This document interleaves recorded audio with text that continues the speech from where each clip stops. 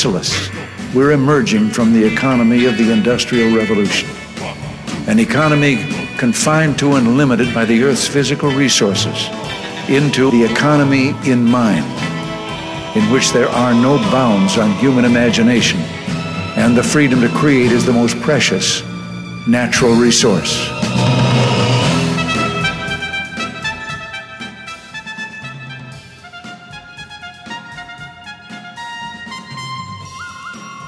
Welcome to the Soul of Enterprise, Business in the Knowledge Economy, sponsored by SAGE, energizing business builders around the world through the imagination of our people and the power of technology.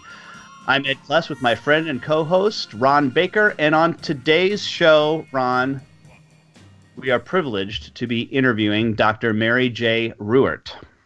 Can't wait. Loved your book.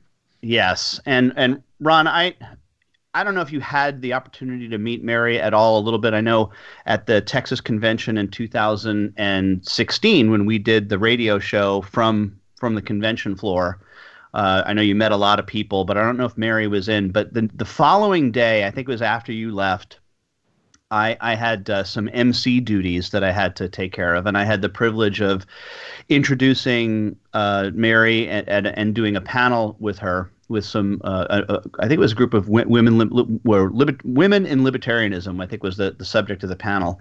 And I want to reprise a little bit of that introduction in that it's not often, Ron, that you get a chance to introduce one of your heroes. Agreed. Right? So really so honored today to bring Dr. Mary J. Ruwart onto the show. She is a research scientist, ethicist, libertarian author and activist, received her Bachelor of Science in Biochemistry and her PhD in Biophysics in the early 70s, both from Michigan State University. After a brief assistant professorship, she accepted a position with the Upjohn Company in 1976, and we'll be talking more about that. That's part of the backstory here, where she was a senior research scientist and involved in developing new therapies for a variety of diseases, including liver cirrhosis and AIDS. She left Upjohn in 1995 to devote her time to consulting and writing, and her award-winning international best-selling book, Healing Our World, which is fantastic, by the way. If you haven't had a chance to read that one yet, Ron, put that one back on your reading list. Demonstrates how ethical application of libertarian principles has historically created harmony and abundance. She currently serves as the chair of Liberty International, the secretary of the Foundation for a Free Society, and she's been an at-large member of the Libertarian National Committee, as well as serving on the board of the Heartland Institute. She came within a hair's whisker of being the nominee for president of the Libertarian Party at one point. But today, we're going to focus on her new book called Death by Regulation, How We Were Robbed of the Golden Age of Health and How We Can Reclaim It. Welcome to the Soul of Enterprise, Dr. Mary Ruwart. Oh, well, thanks for that introduction. It's great to be with both of you. Well, let's jump into the book, because I said this to Ron earlier when we were prepping for the show, and I've said this to, I don't know, at least a half a dozen people as I've been reading the book over the last week or so, that your book is more horrific than a Stephen King novel because it's real. It's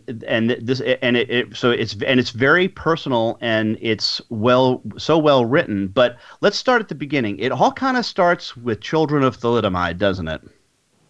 Yes, it does. You know, I was barely a teenager when thalidomide was released in Europe, and it was a safer sleeping drug than barbiturates. If you recall back then, a lot of people died of barbiturate overdose, but unfortunately, it was not safe for the unborn. And so what had happened is pregnant women found that it alleviated their morning sickness, and it was being taken for that. But if the woman took it in the first month or two of pregnancy, oftentimes the babies were born missing limbs or died. And so Europe had this drug on the market. They experienced this horrific side effect. And in the United States, there were only 5 or 6 such babies born because it was still in testing here. The FDA had not approved it because one of the examiners was concerned about another side effect that the drug had, which it created some nerve damage. So it never got on the market here. But when Life magazine did a big spread on these babies and showed pictures, the American public got very upset, and so Congress decided to pass legislation, the 1962 Kefauver-Harris Amendments to the Food and Drug Act. And this legislation really had very little to do with safety. It had been languishing in Congress for many years, and it really changed the whole dynamics of drug development in the U.S. because it gave the FDA unprecedented power, not just at one time, but in an open-ended way. So these regulations are still metastasizing throughout the system, and every year they get worse and worse. And because of what they did, not only giving the FDA all this power, but changing the way that the FDA itself was treated, it's really created a lot of problems. So one of the problems that happened was instead of taking 4 years to get from the lab bench to the marketplace, it now takes closer to 14 years because of these amendments. And of course, people die waiting. So when the AIDS epidemic hit, the AIDS patients went to the black market and had black market chemists making the same drugs that we were trying to make in the pharmaceutical industry and distributed throughout the AIDS community. By the time the FDA gave drug companies permission to test in people, every AIDS patient in the country who wanted these drugs had already had them and was resistant. So we had to wait for other people to be diagnosed with AIDS before we could do the tests that the FDA wanted us to do. So I estimate in my book that about 15 million people, Americans, I should say, have died waiting. And I qualify it because what happens in the U.S. ripples out throughout the world. Most new drugs are discovered in the U.S. So when you take a long time to get the drug to market, it affects the whole world. Worse than that, we lost about 50 to 80% of our innovation. I actually got a call from the FDA one day, and they said, Dr. Ruwart, we're very excited because you just filed a patent for prostaglandins and liver disease, and there's nothing for this type of liver disease. 100,000 people die every year. Well, I was young and naive and thought this would, help the drug actually get to market. But the problem is when you have a really new drug, you don't know how much to give. You don't know how often you have to give it. You don't know how long you have to give it for, especially for a chronic disease like liver disease. And so if you guess wrong on any of these unknowns and go into human trials and you've guessed wrong, then you don't have the statistical significance that the FDA requires and you have to start all over again. Since these studies take years and years, the company quickly figured out that if we didn't guess right the first time, we would have to repeat these studies, and by the time the drug was on the market, it would go generic the first day. So we didn't have any hope of recovering our development costs, and so we didn't do it. I estimate that about 26.7 million Americans have died, and this is a very conservative estimate, from our losses for innovation. If you total all this up, it means that each of us have either lost about 5.5 years of our lives, or half the people who have died from disease have lost 11 years. Yeah, and that's the point that makes it so horrific, is that this is not some fictitious description of what's going on. This is very real. You in your description there, you mention the cancer analogy, which ripples throughout your book. You kind of use that and weave that thought throughout the book, and I think it's an apt one. But we only have about 3 minutes left in this segment before we have to take a break. So I want to ask you this question, which I think is related to the amendments. Before the amendments, a drug had to show the claim that it was safe for intended use, and then after, it had to be safe and effective. And, we all, it's funny how many people say, well, it's just semantics, but why is this difference so important, and what has it done for us? Well, part of it is that the safety testing that the FDA wanted was much greater in time and expense than had been being done before. And the effectiveness testing is the most expensive part of the whole thing. And, of course, no drug is perfectly safe or effective for anyone. So what criteria do you use? Where's the break point? If 1 out of 10 are helped by the drug, is that effective? if only, or do you need like 10 out of 10? What's the cutoff? And so the FDA has gotten very careful, because if something goes wrong, and every drug has side effects, so every approval has potential problems, and if they come to the attention of the American public, Congress beats up on the FDA unfairly, because we just don't have the knowledge to predict every time what drug is going to have problems when it's widespread distribution. Well, and as you said, sometimes safe and effective for one group doesn't mean for a different group. And if it's an advanced stage of cancer, you might actually be worth it for that 1 out of 10, right? So it's very, very, very difficult to judge. Yeah. So anyway, we're up against our first break. I want to remind you that you can get a hold of Ron or me by sending an email to asktsoe@verisage.com. The website, of course, is thesoulofenterprise.com, where we have the show notes from all of our previous shows, as well as previews of upcoming shows there. But right now, a word from our sponsor, Leading Results.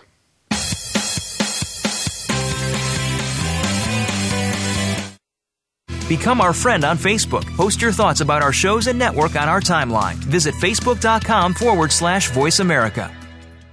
Is your website just a brochure, or is it your best salesperson? If your site is not the best lead generation tool you have, we should talk. We are Leading Results. We build websites and marketing programs that impact your bottom line. Using HubSpot or WordPress, we'll create a website and supporting marketing program that gets your business found, converts web visitors to leads, and provides clear tracking on what is and is not working.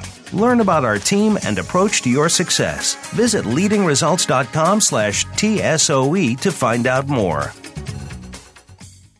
Have you ever read a book that changed your life? I sure have. But have you ever read a book where the foreword changed your life? Me neither. Hello, I'm Greg Kite. I wrote the foreword to Ron Baker and Ed Kless's new ebook, The Soul of Enterprise, Dialogues on Business and the Knowledge Economy. The value of this book is found entirely in its foreword. So when you buy it, think of it as buying the foreword and getting the rest of the book for free. Available now for download exclusively on Amazon.com. We're always talking business. Talk to an expert. Call now toll free 866-472-5790. That's 866-472-5790. Voice America Business Network.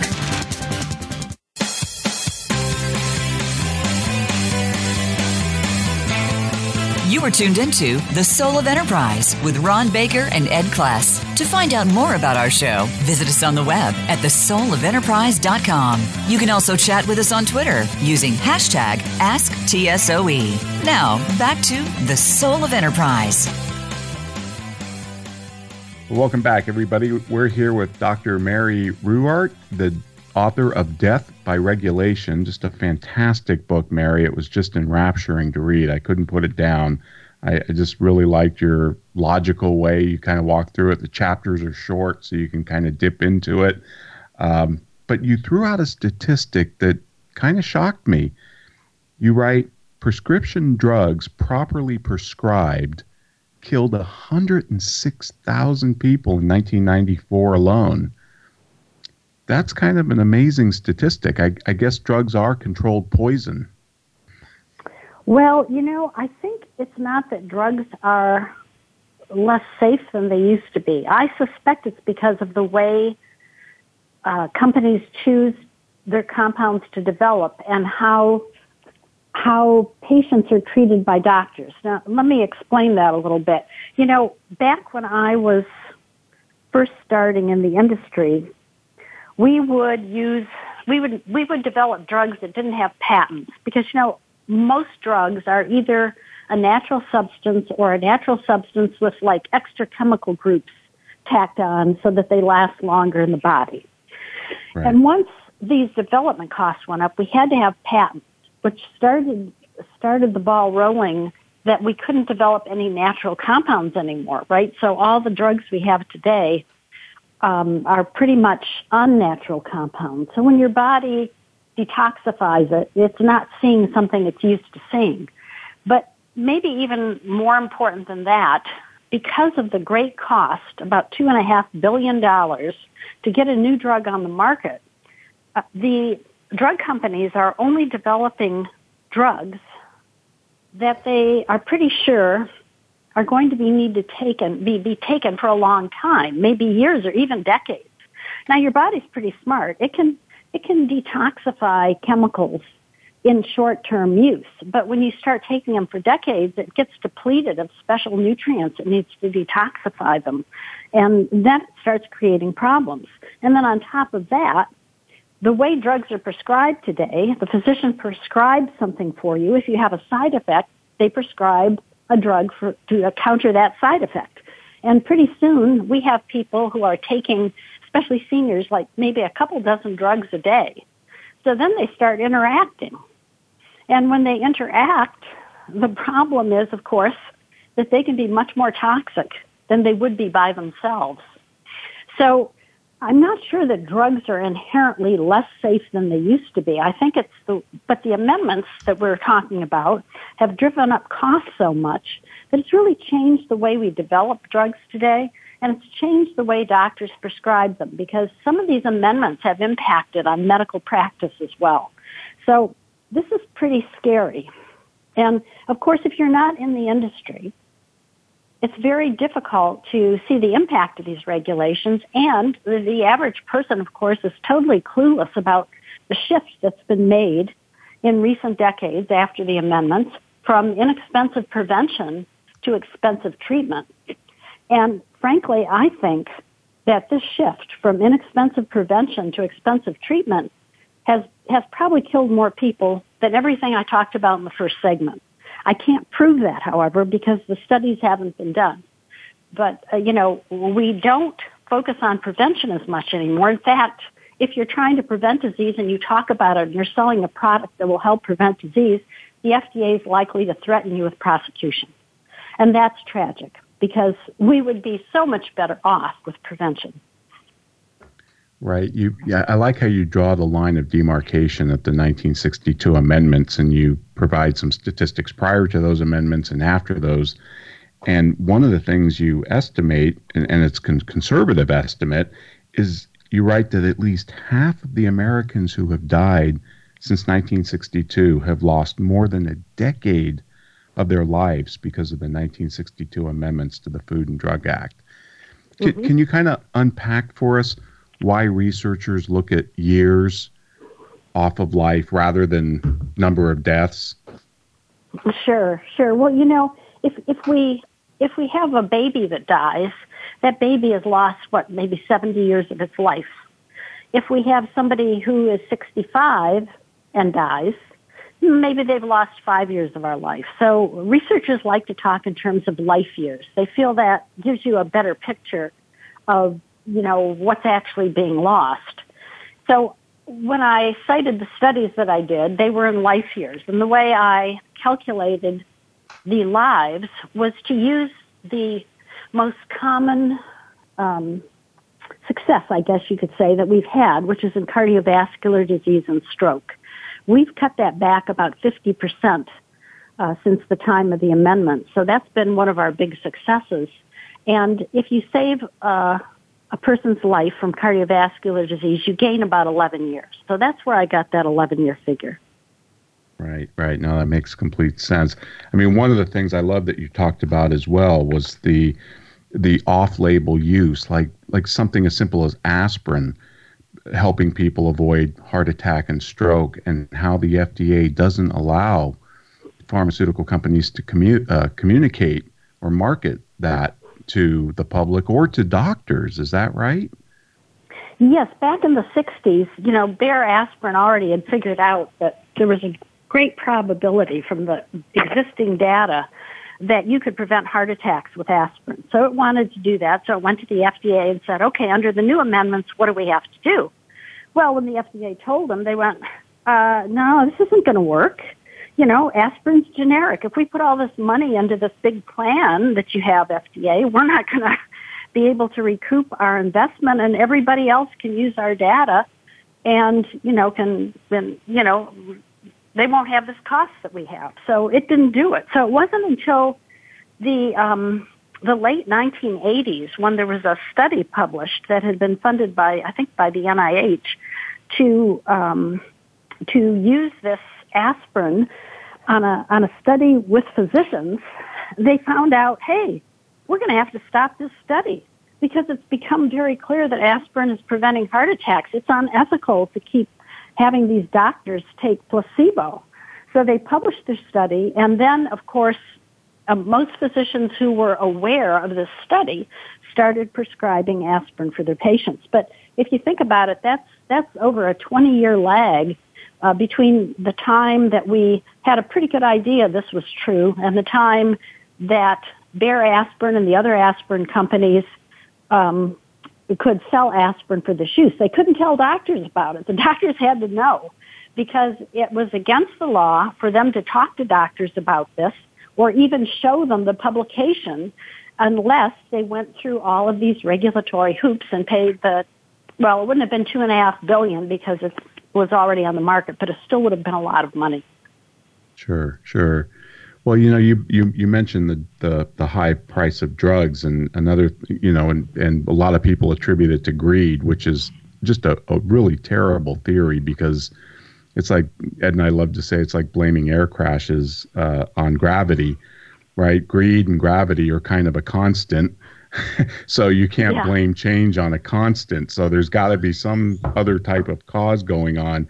And you of course, say the real culprit is the FDA approval process, and it's probably increased the average price of drugs 40 times or more because you cited that real drug prices fell 32% between 1949 and 1961. And this is, of course, prior to the 62 amendments. And you worked for Upjohn for 19 years, and Big Pharma is maligned and it's impugned and a bunch of greedy people. They kill their customers. I just get so sick of hearing this. I can't even imagine what it was like to be an employee dedicated to help saving and preserving human life, and then hearing that day after day in the media and the press, politicians. How did you deal with it?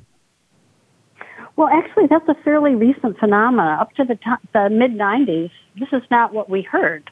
But after the 90s, a lot of people started becoming upset with the drug companies, partly because they don't understand what goes on behind the scenes with these regulations. And it's actually very hard to find out. So, and the reason it's hard to find out is nobody in the drug industry is going to say anything, because if they do, the FDA can punish them by dragging their feet on all their approvals, which of course could destroy a company, and it has destroyed many a company. So no one's going to speak out. And if I were still employed by the industry, I wouldn't be able to speak out either. So it's not really greed. What it is, if you look, of course, there's a graph in my book where I show that the increase in the price of R&D is directly correlated to the prices we pay at the pharmacy, which of course makes total sense from an economic standpoint. Because if you're paying more money to get your approval, you've got to increase your prices or you go out of business.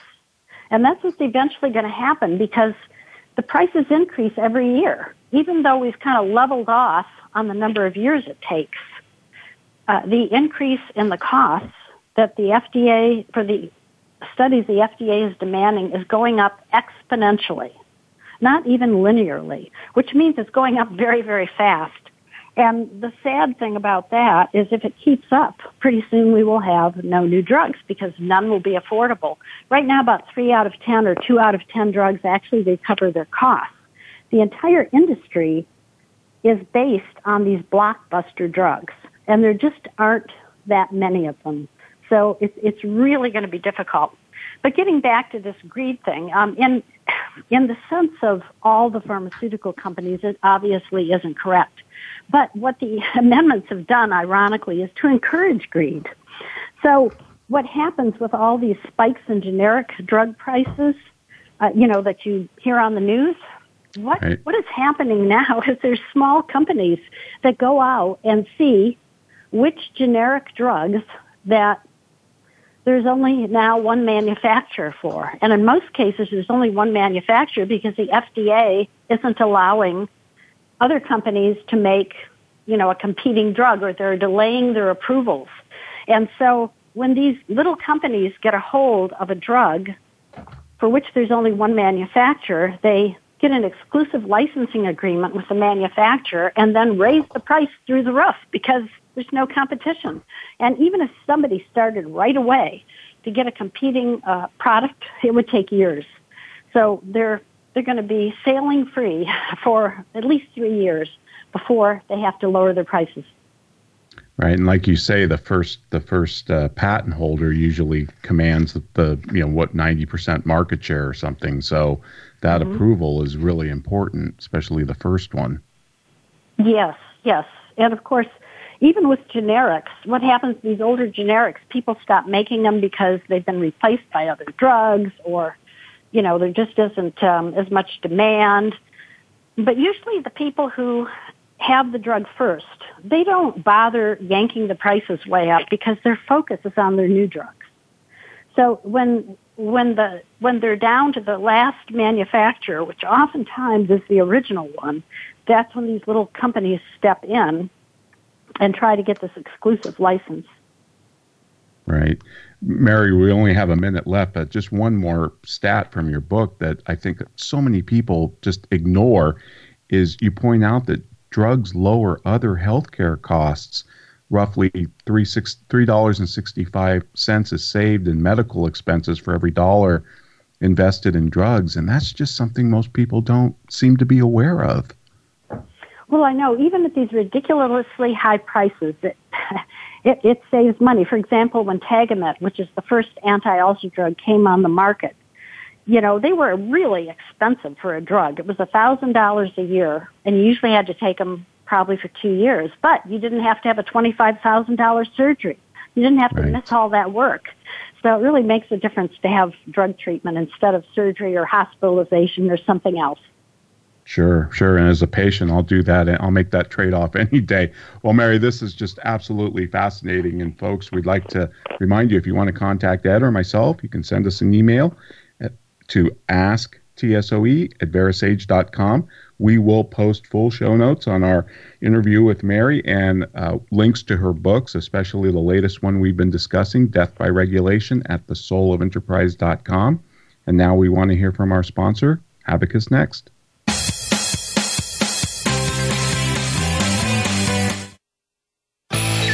The future of online TV is here. View exclusive content from your favorite talk radio hosts and new programs that you can't see anywhere else. Visit voiceamerica.tv today.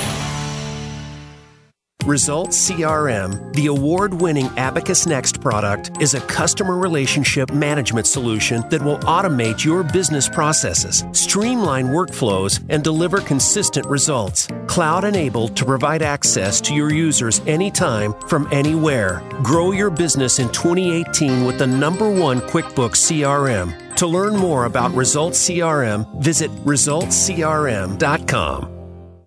Clouds come in all shapes and sizes, and the Abacus Private Cloud is the perfect fit. Abacus Cloud enables all the desktop apps you know and love while providing unparalleled security to your business. Cloud functionality gives you the flexibility to work where you want, when you want, and from any device you want. Don't waste countless hours managing IT. Take back your time. Learn more at abacusnext.com.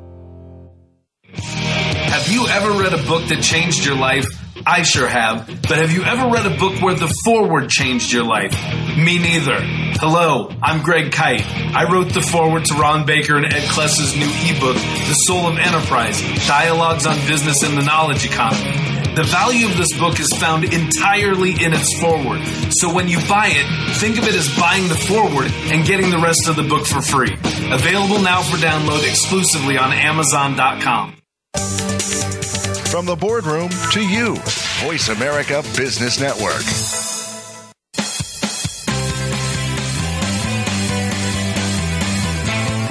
You are tuned into The Soul of Enterprise with Ron Baker and Ed Kless. To find out more about our show, visit us on the web at thesoulofenterprise.com. You can also chat with us on Twitter using hashtag AskTSOE. Now, back to The Soul of Enterprise.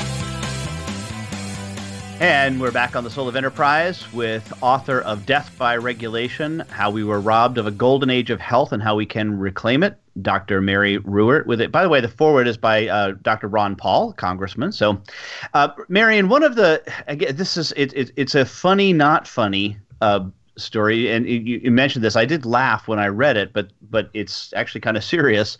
You said makers of water, so to speak, water could not be advertised that it alleviates dehydration without going through years of expensive studies to demonstrate what is obvious and already well established. And I think that's very true. But then you go on to tell this crazy story, which I would love for you to tell on the air here, is how are Cheerios and cherries drugs? Well, food manufacturers and food growers decided that they would tell the American public that certain substances in their product actually had been scientifically shown to do good health things, like maybe lower cholesterol or alleviate some other condition. And so they put that on their website. And the FDA said, well, if you make any health claims, and that includes just repeating what other people have said in the scientific literature and referencing that, then you have turned your product into a drug. And so they sent out a bunch of letters to both cherry and walnut manufacturers one year and, basically told them that their food was a drug and they needed to stop telling people about these health benefits if they didn't want that to happen. Diamond Foods, which puts out, of course, a lot of walnuts, actually got sued for false advertising and convicted, or they settled, I guess. But it cost them millions because of what the FDA did.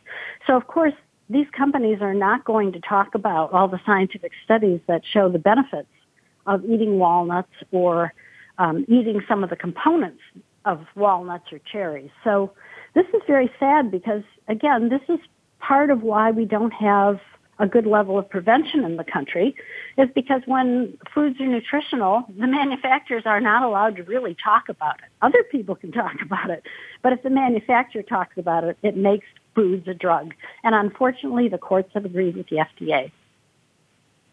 Even to the point where I forget what part this was, but where the FDA and the CDC get into these contests back and forth. Like the Centers for Disease Control says this is okay. Oh, yeah, this was very tragic. I call it the American thalidomide incident. We talked about the beginning of the show how nothing much happened with thalidomide in this country because it wasn't approved. But these very amendments that were passed because people were concerned about something like thalidomide coming to the country actually created the American thalidomide. And here's how it happened. Back in the early 80s, we knew that taking the B vitamin, folic acid, in women who are pregnant in the first month or two of pregnancy would prevent almost entirely these devastating neural tube birth defects and, like spina bifida. And so, children that have these often end up institutionalized or aborted because we can test for it in utero. So what happened is the folic acid manufacturers obviously wanted to tell the American women, hey, if you can have children, you ought to be taking this folic acid at this dose because it will prevent birth defects in your children. And the FDA told them if they did that they would shut them down. They'd prosecute them.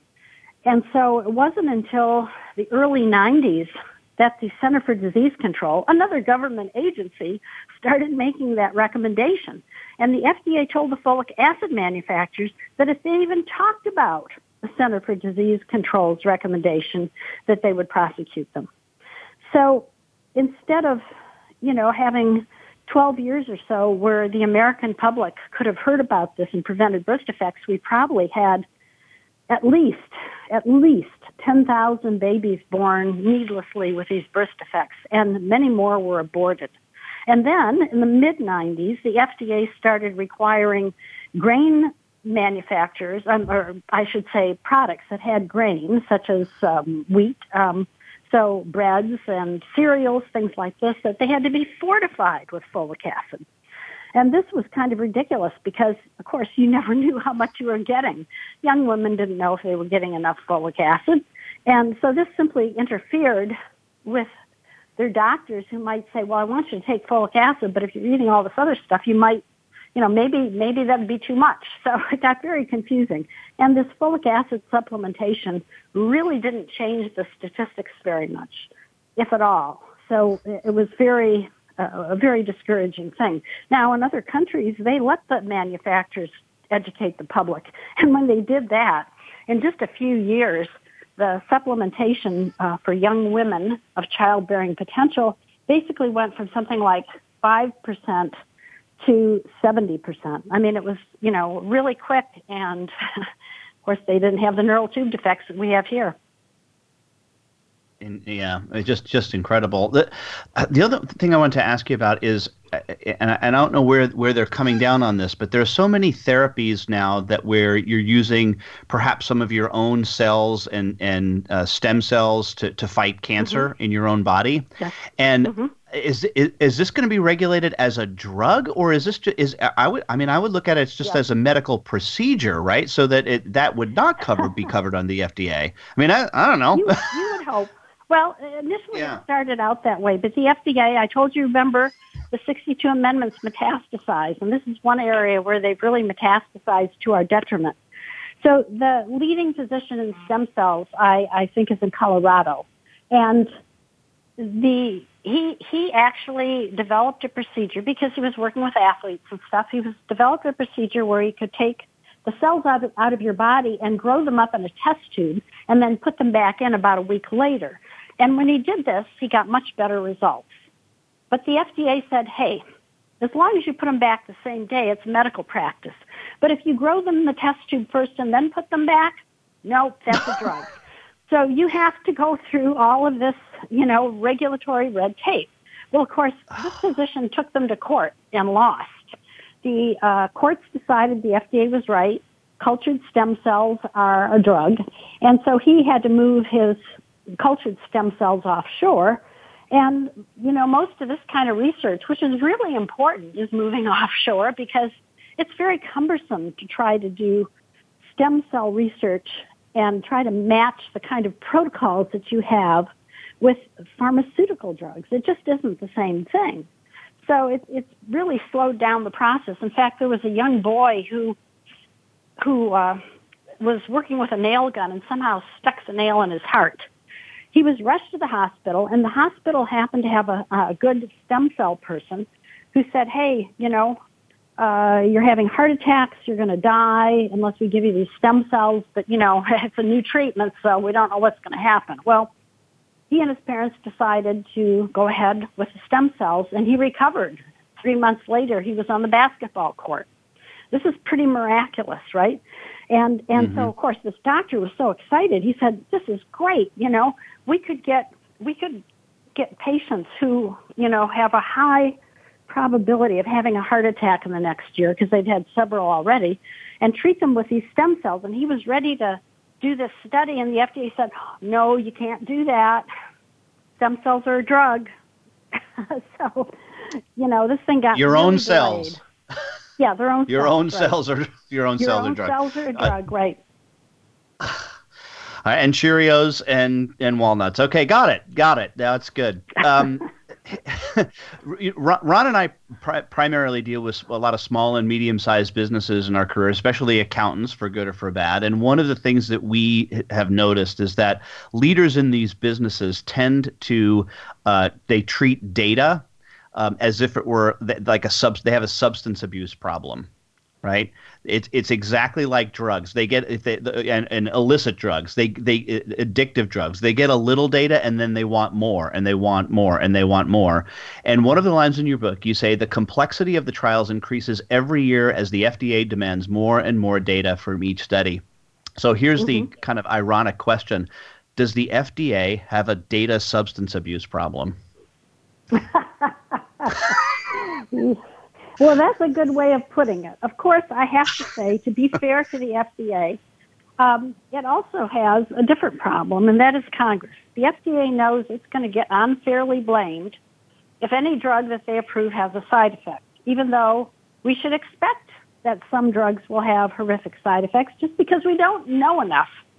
And so the FDA gets punished by Congress if that happens. So they're very they're very, concerned if they have to approve a drug quickly. For example, human insulin. Before human cloned insulin, diabetics had to take insulin that was isolated from pigs. And the problem with that is after they took it for a few years, they usually had an allergic reaction. You can only put so much of another species in your body before your body rejects that. And especially for type 1 diabetics, this was deadly because they either had to have an allergic reaction, which it could kill them, or they had to go without their insulin, which could kill them. So when human cloned insulin came around, the first person who examined it said, okay, I've looked at the data. It's only taken me 4 months. This is a great thing. We should approve it. And his supervisor said, no, I don't think so. If we approve this drug after 4 months of looking at the data and something goes wrong, it'll be our heads. We're not doing it. Well, thankfully for diabetics, when the supervisor went on vacation, this examiner went above his head to his boss and made the same pitch. And luckily, that supervisor, the supervisor's boss, agreed that, yes, we should approve this human insulin and get it to diabetics as soon as possible. But you can see why the FDA keeps adding more and more studies, because they're thinking, okay, if Congress calls us on the carpet, we can at least show due diligence. It's kind of a CYA thing. Yeah, unbelievable. Well, we're up against our last break. I have to say, Mary, unfortunately, I think reading your book is going to cause me to increase my dosage of amlodipine, which is for high blood pressure. So I'm going to have to go to my physician and up the dosage. So I'll be part of a study before you know it. We're up against our break. Want to remind you, you can contact Ron or me, asktsoe@verisage.com. Love to have your opinion on this show and others. The website is The Soul of Enterprise, but now a word from our sponsor and my employer, Sage.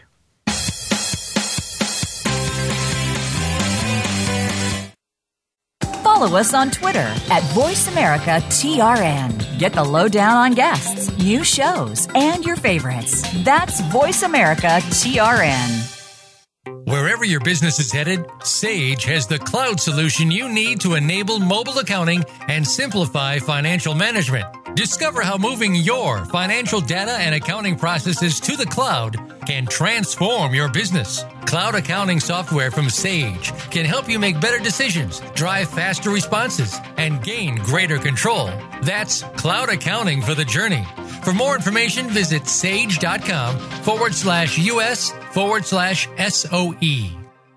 There is no blueprint for running the perfect firm, no way to know the challenges you'll face. But your journey does not have to be an odyssey. Experience what it is like for every part of your firm to be connected. Experience a practice management tool where everything is just a click away. Experience Office Tools. To learn more, visit officetools.com. Have you ever read a book that changed your life?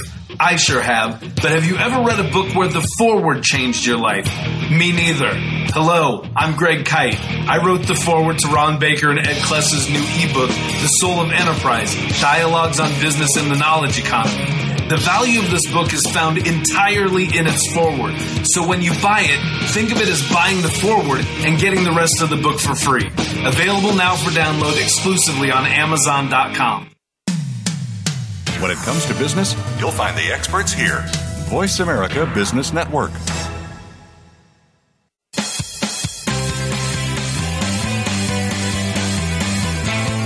You are tuned into The Soul of Enterprise with Ron Baker and Ed Kless. To find out more about our show, visit us on the web at thesoulofenterprise.com. You can also chat with us on Twitter using hashtag AskTSOE. Now, back to The Soul of Enterprise. Well, welcome back, everybody. We're here with Dr. Mary Ruwart, the author of Death by Regulation. And Mary, I had a college economics professor, I was telling Ed, who made us read Sam Peltzman on some of his research on the FDA and the drug process. And I noticed that you cited him a couple times. And also reading Milton Friedman's work. And you were talking with Ed about the FDA's got a problem with Congress as well. And I was just thinking about the type of errors an FDA commissioner or the FDA can make. They can obviously approve a drug that goes out and harms people like Viex, something like that. But they can also not approve a drug that could save many, many lives, and yet dead men tell no tales, right? I mean, nobody would know. And so that's right. Type 1, type 2 errors. I want to get to your 3 reform proposals in the book, but putting that aside for just a second, I just wanted to get your opinion.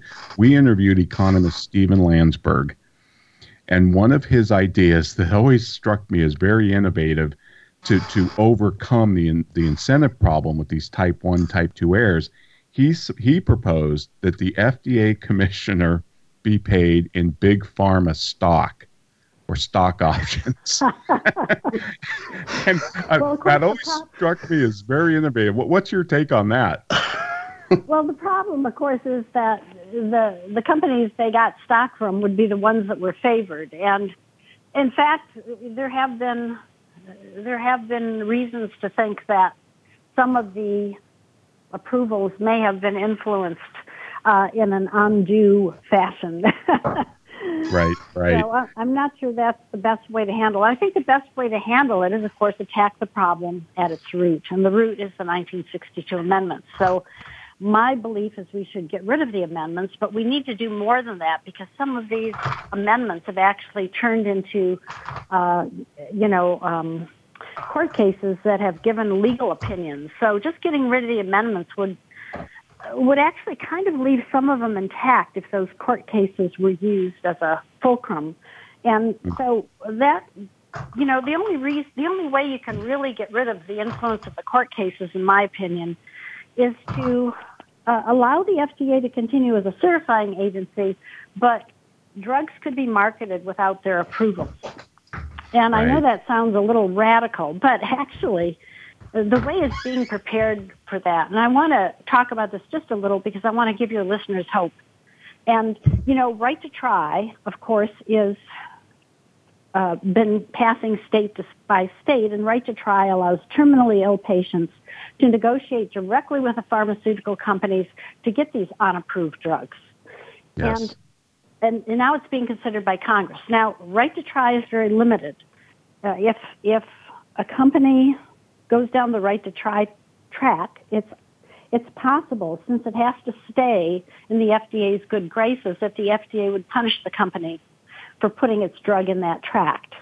But I know coming along is another initiative. And, Right to Try is actually preparing the way for that initiative. It's called Free to Choose Medicine by the Heartland Institute. And I spoke with Heartland because, of course, I'm one of their advisors. And I said, well, the Free to Choose Medicine still has the same Achilles heel. And they said, well, we don't want that. So they changed it. And that's really good because now, even though the FDA has jurisdiction for some of the safety studies, once a drug goes into the Free to Choose Medicine track, it stays there. It doesn't need FDA approval. And that will really change the whole dynamics. Because Free to Choose Medicine is, of course, it's a more conservative, maybe I should say, a less radical recommendation than mine. I'm hoping my book will prepare the way for Free to Choose Medicine because I think it's a reform that could actually lead to, better drugs faster, which is, what the Free to Choose Medicine track promises. Right. Well, in your recommended remedies, you like you say, you want to repeal the 62 amendments, but then you want to revoke FDA's ability to approve new drugs and basically turn it into a certification agency, which I love. Does that mean that a consumer or patient would be able to look at, different types of drugs, and some would have the FDA certification on them and others wouldn't? Maybe one of these free to choose drugs, but the choice would ultimately be up to the patient and or their doctor. That's exactly right. And the good news is that, we know that certification will work in drugs. And the reason we know this is because the Abigail Alliance, which is a consumer group, has evaluated data that's been coming out of cancer studies. And it's recommended 40 different drugs, be approved years before the FDA actually approved them. So if a consumers group can tell that a cancer drug is going to work years before the FDA approves it, clearly you would think that certifiers who had scientific staff would be able to do at least that well. Sure. And kind of like on the other, go ahead. I was just going to say, kind of like the Underwriters Laboratory, right? They certify electrical appliances or whatever. That's right. Our electrical appliances are not regulated. They're certified by UL. And the nice thing about UL is if it has to say to a manufacturer, hey, this thing isn't safe, they also try to say, hey, and this is how you can make it safe. And so they work with the company. And consequently, we get very good electrical equipment. We rarely have a problem with our electrical equipment. But the wonderful thing about it is if we want to buy something that isn't certified by UL, we can do that. And, you know, when patients decide that they just can't wait any longer and they decide to use a drug that isn't tested yet, they're actually doing all of us a big service because we learn from that. Sure. And so there's no reason we should forbid them that choice. When I see the criticisms of Right to Try, they're going, oh, well, these terminal patients might die earlier, or they might have more pain. Yeah, they might, but they also might live, you know. So whose choice should it be? You talk about how some people make, you know, drugs in their kitchen, or they have to go onto the black market, or maybe to foreign countries. I mean, it's happening already in some respects. And I also loved how you point out that surgeons don't need FDA approval for like knee and hip replacements. You know, those innovations came about. And of course, you know, obviously there's downsides. Maybe surgeons did overuse cardiac bypass, you know, surgery, for instance. But but it leads to more innovation, and that ultimately saves more lives. And the third leg of your stool, I just want to be complete with your recommended remedies on top of repealing the 62 amendments and turning FDA into a certification. You also want the Health Freedom Act to be passed. Can you kind of unpack that? What is that? Yes. Well, of course, one of the big things that the FDA has been doing is suppressing information, sometimes life-saving information about natural substances, like the whole folic acid story that we talked about earlier. So the Health Freedom Act basically allows manufacturers to make claims for their vitamins, minerals, whatever, you know, if they have some reasonable basis for it. And the FDA can't just automatically shut them down. And I believe that this would happen if we got rid of the approval authority of the FDA, because the way the FDA is set up, if it doesn't have that approval stick, it really has no clout to prosecute. You know, well, right now it uses the 62 amendments as its clout. The 62 amendments says that the drugs have to show effectiveness in some type of scientific controlled manner. It didn't specify how it had to be done, but the way the FDA's put their process together, it's very onerous. So it would be without the amendments, it would be very difficult. Before the amendments, nutrients could make health claims. Foods could make health claims. So that's, you know, I think it would be helpful and supported by the Health Freedom Act. But basically getting rid of the amendments and turning the FDA into a certifying agency probably would do it. I think passing the Health Freedom Act would ensure it. Right. Well, Mary, you quoted a Cato analyst who said the FDA regulation certainly cannot be proved safe and effective, thereby flunking its own approval criterion. And I don't know how anybody can read your book and not come to the same conclusion. Where can people find out more about you and your work? Well, of course, they can go to my website, ruwart.com, RUWART.com. They can buy the book there or on Amazon. There's also going to be, there already is, a Kindle version on Amazon as well. And of course, if anyone has questions or concerns, they should just go ahead and email me through my website at ruwart.com, because those emails get special flags, and I'm less likely to have them end up in my spam folder or miss them. So I don't want to miss anything from your listeners, so I encourage them to email me through my website. Excellent. Well, Mary, thank you so much for appearing on the Soul of Enterprise. It was an honor to talk to you. And Ed, what do we have